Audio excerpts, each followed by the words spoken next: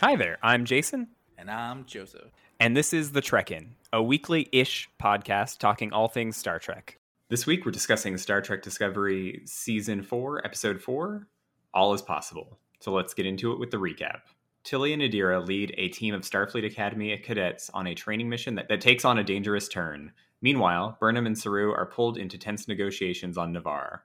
On Discovery, Book works through his trauma in therapy with Culber. There was a lot of boom in this episode, but a lot of mental boom. We could begin by just go through the process of chronological order. So I could say something nice like, I like the NX snow globe.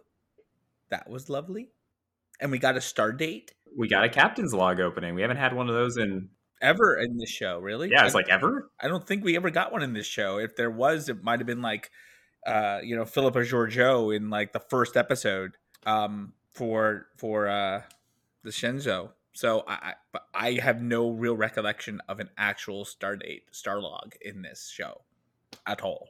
So that was nice. That was really, really nice. I like it. And again, we're doing three. We have got an A plot, a B plot, and even like a C plot. We have separate storylines happening. I like the format that they're doing. It's giving everybody a chance to like get seen and have separate storylines, so it doesn't all get forced or fudged in there. I think that's a brilliant way. This to me so far has been my favorite episode of the season. Yeah, I would agree with that. That being said, I still have a lot of things to say about it. I mean, like, but I will continue with the good things if you'd like.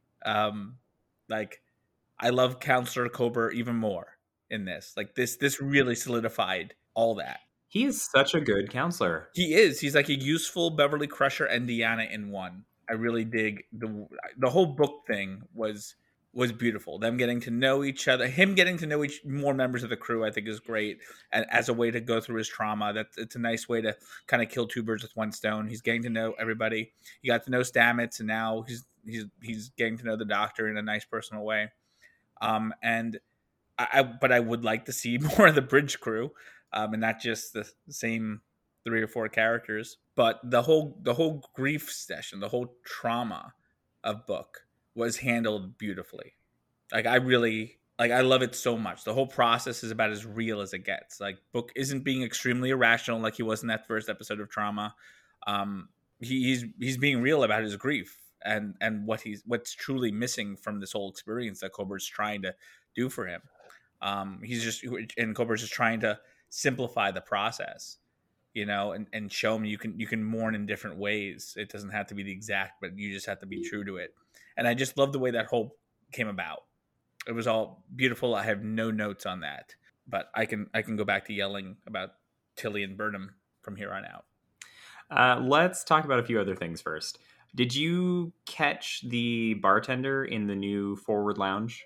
No, I did not. It's a Ferengi. Did they get a Ferengi transfer? Aw, we got an actual Ferengi bartender. Maybe it'll be like a descendant of Quark in the end. That'd be cute. Yeah, I don't know if we're ever actually going to get to like actually talk to this character, but in the background, cool, good. That's nice. Okay. We got a little bit more Kovich. Like 3 seconds of Kovich. And I feel like putting Kovich in that scene does 2 things. One, it makes him basic, or it made me think that there's something wrong with this whole thing. Like, there's something set up about the whole accident that would happen. Like, there was like a test or something. I don't know. There was just something weird in the fact that Kovich is behind it. And maybe it's just me being sus about him in general. Like, is he Section 31? And he even said, like, well, that's why they asked me to come in and oversee things. Like, oversee what? Yeah, he used the word consult. Yeah, consult. So he's consulting for Star Trek. Okay. Or for Starfleet. For Star Trek, actually. I mean, yeah, he's consulting for Star Trek too. Also, he was referred to as a doctor in this episode, which I don't think we knew before. No, that was new. But doctor doesn't necessarily mean anything. It could mean a great deal of many things. He just got his doctorate. So he could be the doctor. You could be that'd be amazing. Like, I am just the new version of the holographic doctor now. No, I mean, he's the doctor from Doctor Who. It's the crossover I've been waiting for. There's so many doctors in sci-fi. We have to be specific here now. I'd watch David Cronenberg fly around in a TARDIS, and I'd watch him as a holographic doctor who just looks a little bit differently than he did on Voyager. So either way, it felt like Kovic and Tilly weren't in the same room though in that scene that they were both in together. They're both using their version of the volume, and I think that's the problem with the volume, is especially the way they're using it here. I don't know whether they have a smaller version of it or whatever, but they're just using it for tight dialogue croppings, and it just looked very forced. It just looked very strict. I felt very you're meant to feel like this open aired, beauty with it, because you could see all this depth of field of action behind you, but to me it seems very constraining the way they're using it, and maybe the director just isn't used to it, and he's like, all right, I'm going to use it, it's there, whatever, put this shit up on screen and we'll film the over the shoulder shots, and that's all it was just basic over the shoulder coverage. And so I think they're just getting used to it. I'm not really going to fault them for that, or a director being like, I've never used anything like this before, let's just see it. But it did feel a little weird, in especially in the hangar scenes. Anything else nice you want to talk about?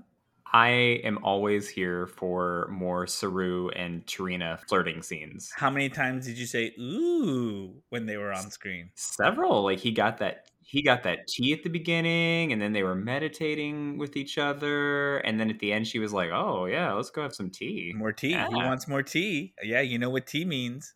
It means tea, Rena. Yeah, he's gonna get that tea. He's gonna get that tea. She's gonna spill it all over him. Poor Saru. He doesn't know what he's getting into. Vulcans, they're so logical in the bedroom. Hopefully that means open communication. Oh wait, they're also politicians, so no open communication. Hence this episode. What is a Vulcan orgasm like? You're gonna have to ask a Vulcan. Probably very controlled, extremely controlled. Fascinating. All right, go on. Rant away. I know you've got something. No, it's it's just the fact that this whole I mean, I will start with the political stuff first. So give me a second. I just got to make sure it's all here. The whole, I get the whole thing's a ruse, and the whole thing is meant to show like politics is complicated and yada yada yada. But it all seems so fucking convenient. I still don't like the president. I like Tarina, but. And I get the whole point of this episode was like the politicians had no power because they have to get their conservative, they have to undermine their conservative support. That's what I got from it, because they need these voices of xenophobia to be content to be able to leave at any point they want. So they made sure Tarina was like, we need to do this, otherwise we're not going to support you. Also, they needed an out to save face. Yes, to save face. Well, in case something went wrong and they were going to hold the Federation accountable for apparently every planetary emergency universe. And I get, like, you should, because at this point, there's one every 3 months, right? But they should just trust that Burnham will go with it. And that leads me to my biggest gripe with the whole thing. Again, Burnham interjects herself into the situation, and like she is literally putting herself in a whole new committee to be this like bridge between the two races in all Federation recruit member scenarios, right? That's what we got from that. Like, she's going to be on this committee to allow for negotiation between Federation members as they enter this process, right? That's it. Yeah, it's like an independent oversight committee that will, I guess, review like with member worlds to see if they are happy with everything they need. We go conduct surveys. Are you satisfied being a member of the Federation? I guess so. And either they're going to drop the storyline from the thing like really quickly. We're never going to hear about it again. Or like we're setting Burnham up to be like gaining popularity in the Landsrod, and eventually the Federation president, who I don't like, is going to be like, I'm jealous, so I'm going to give her the Spice Melange contract and we're going to take her out. You know, it's like, I just feel like it's setting up Burnham to be gunning for the president's seat. I mean, you know, you made that suggestion as a joke a couple episodes ago, and you might be right. I don't know. Like, because all this is going to do is, if she does her job right, everyone's going to be all like, oh, we love Burnham. Burnham's amazing. And Daddy Vance is going to eventually be like, I support Burnham because the writers are making me do it. And it's eventually, I feel like that's how the show's going to go. It's going to be President Burnham of the Federation.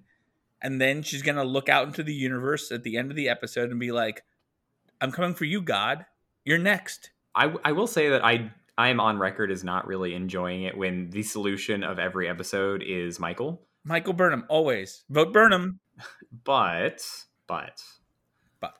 she is in a unique position as a citizen of Navarre and also like in being in Starfleet and working with the Federation. So it makes sense. There's actually a plot reason why she would be an important person to have on an independent like review committee.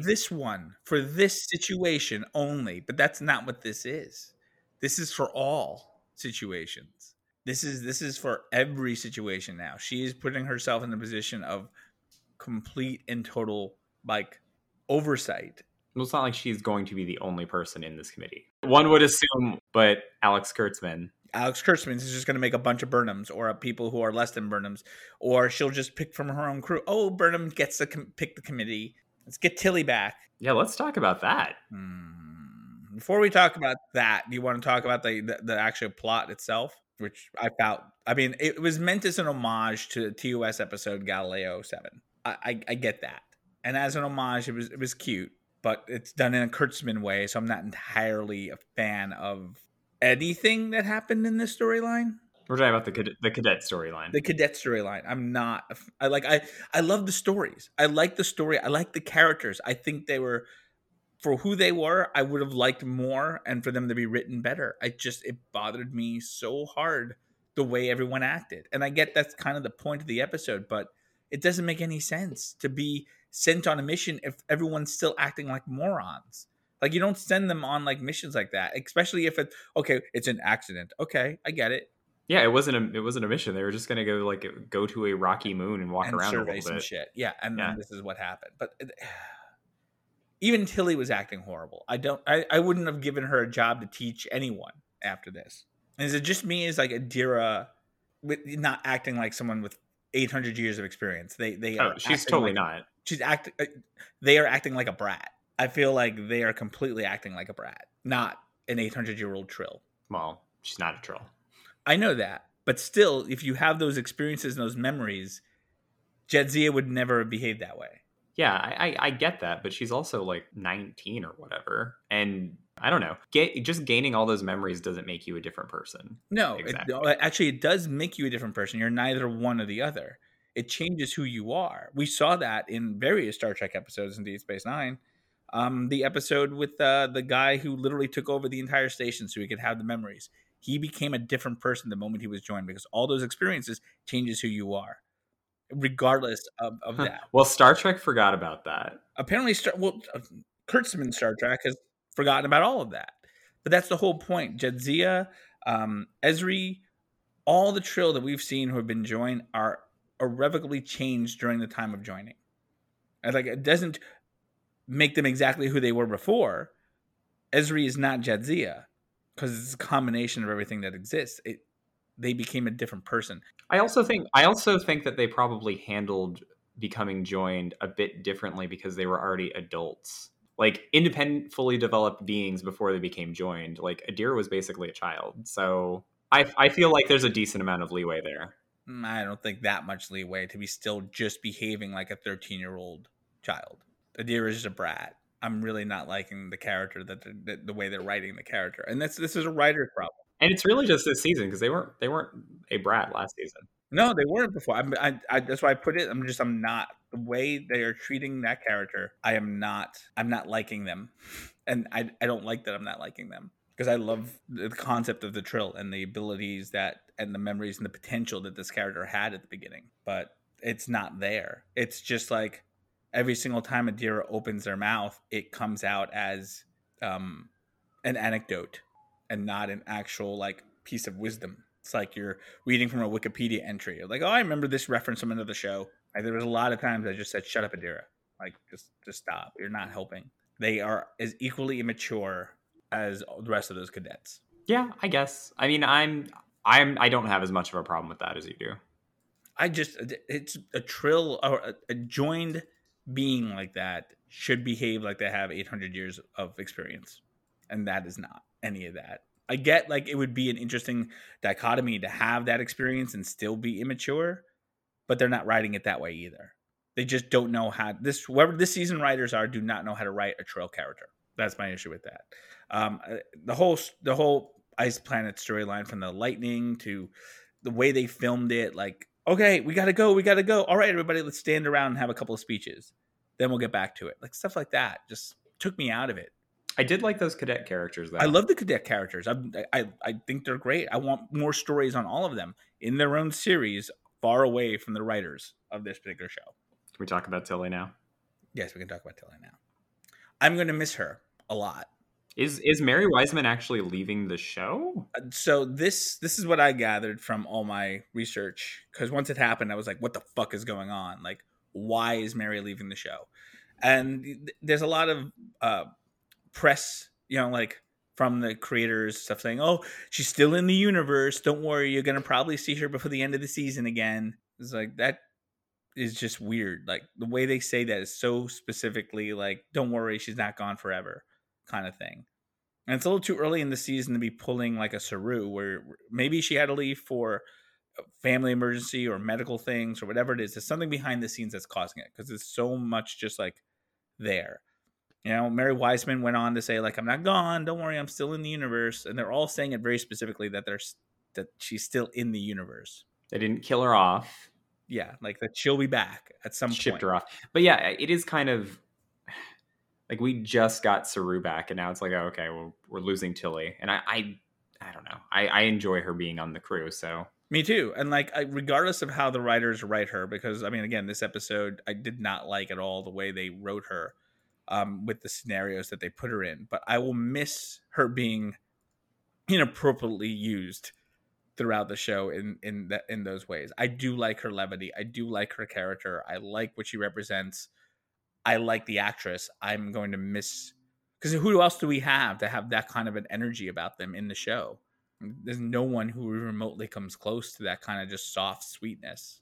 Reese. We need Lieutenant Reese. Yeah, that goes into my other thing. Like, I love these characters like that we're getting, but I just, and I know I said it before, but I want more of the bridge crew. I would like characters. I would like the show to revolve a little bit around the bridge crew, just a little bit. Where's our Reese standalone episode? Where's our Owo and Detmer subplot? Yeah, just give us a little bit of that, please. Like, that would make me so happy. The fact that we're getting more of these template episodes where they're splitting up the arcs is great. But now give us different people. Like, you don't have to follow the same people every episode over and over and over again. Do some episodes without Michael. Yes, please. Please. Please. We beg you. I'm begging you. And I love Michael Burnham as a character. Just, they rely on her Deus Ex Machina all the time. Yeah, it's gotten better over the years, but like the show still feels like the Michael Burnham show, and less like the ensemble that it really probably should be. It really needs to be. Really needs to be at this point in time. I will say it's definitely better than it was, because the first couple of seasons it was real bad. Yeah, and it is better, but I feel like it's still like, all right, we all know that Burnham's gonna come in and wing her speech it. That's exactly what she did in this episode. Again, oh, your words are so wise. They're so true. Yeah, we get it. Nothing Michael Burnham says could ever be uninspiring. She opens her mouth and people write books about it. But overall, you are mostly satisfied with the episode? This episode was, I think if Tilly and the cadet stuff wasn't written so badly, I probably would have given this episode like a shining review, because I really liked this episode, template wise, storyline wise. The stuff we did, I got sincerely choked up with the book Colbert storyline. Also, it was nice to learn a little bit more about Colbert too.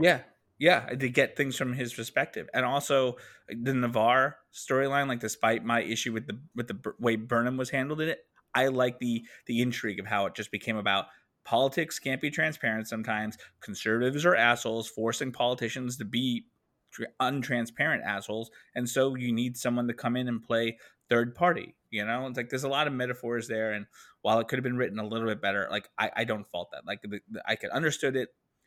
It's like a typo that you understand. Don't overcorrect it. It's fine. Like, I understood what it was a decent attempt at like political intrigue and social commentary around like politics. Yes, exactly. Into it. Love it. Mm-hmm. And that's like more Star Trek that I want. And like, and if they're learning and this is just their training wheels to learn how to write science fiction again, commentary science fiction, then I'm all for it. This was my favorite episode of the season. But I mean, I'm not even going to go into them. I have like literally like 2 pages of notes on every little thing I hated about that Ice Planet stuff. And it's not Let's fair. not do that. No, I don't need to do that. I crossed it all out and deleted them because it's a lot. And I realized, like, as I was writing them, like, this is just getting petty because it's so annoying that you don't have to make these kind of mistakes. You can give a really good episode without doing these kinds of things. Those are good characters. The cadets were great characters. I want more on those characters. I enjoyed the actors, the performances. I wanted more along those lines. And maybe in this case, like, it deserved its own full episode without other arcs going on, like a Lower Decks episode where Tilly wasn't even there. Make it be like one of those episodes in Deep Space Nine, like the Valiant episode, where it was almost entirely outside of the main cast. I think we had Nog and Jake there. That was about it. And so the cadets were the ones who had to, like, get the shit together. But I get this was the episode that they wanted to show that Tilly could be a great teacher and a great leader. And that's just not what came across. Like, what came across is not that. Not that. All right. So follow us on Twitter and Instagram at The Trek In Pod, and feel free to send us any questions, concerns, comments, complaints at thetrekinpod@gmail.com. Until next time, I'm Jason. And I'm Joseph. Thank you for listening, and we will trek in with you next week. Hailing the frequencies closed. Good night.